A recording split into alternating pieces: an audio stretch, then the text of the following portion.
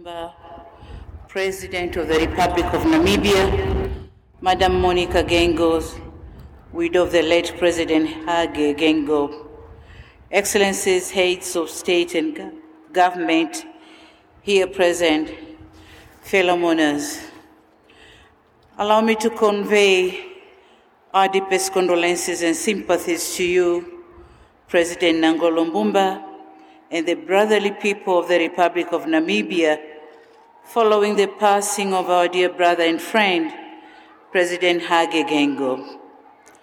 Our deepest condolences to Madam Monica Geingob, the entire Geingob family, for losing a part of their own, a husband, a father, a grandfather, and a brother. Fellow mourners, I'm here to bid farewell to a man I consider an elder brother and a mentor.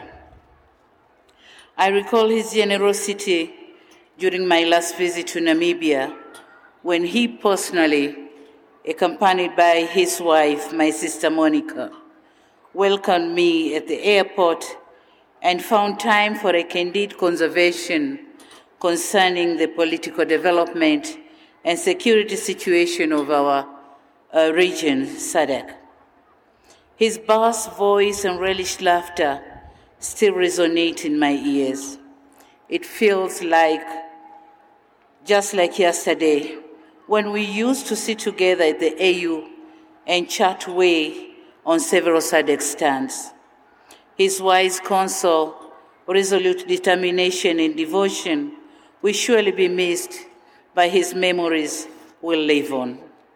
We vividly recall how, as SWAPO's representative to the UN, he worked with the then Tanzanian permanent representative, Honorable John Malechela, and other African diplomats to make the case for Namibian independence at the United Nations.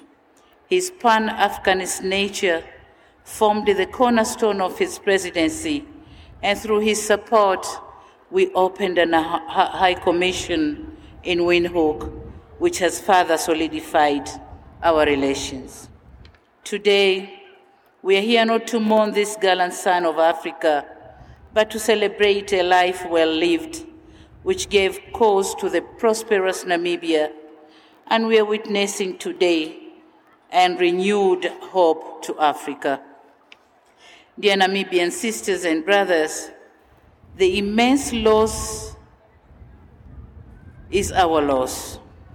We share your grief and sorrow. To Madam Monica Geingob and the bereaved family, we pray that Almighty God grant you solace, courage, and fortitude. I also wish to leave you with the words of Isaiah 14:10, which reminds us of God's promise to strengthen. May the soul of our beloved brother, Hage Geingob, rest in eternal peace. Amen. To my brother, President Mbumba, Tanzania assures you of our continued support and cooperation, and we strongly believe that under your able stewardship, Namibia is in safe hands. I thank you. Thank you very much.